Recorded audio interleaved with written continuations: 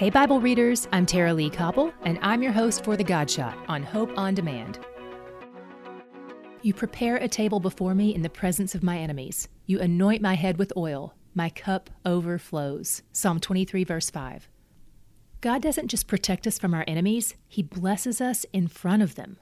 Plus, in Scripture, anointing something with oil is the way you set it apart and mark it for holy use. It symbolizes the Holy Spirit. God has anointed all His kids. We're set apart for His holy purposes.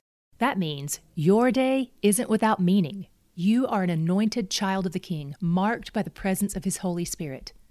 If you know God, you are anointed and your cup is overflowing. And on top of that, He invites us to feast in His presence, which is the best news of all because He's where the joy is. To hear more of The God Shot and other great podcasts, go to hopeondemand.com.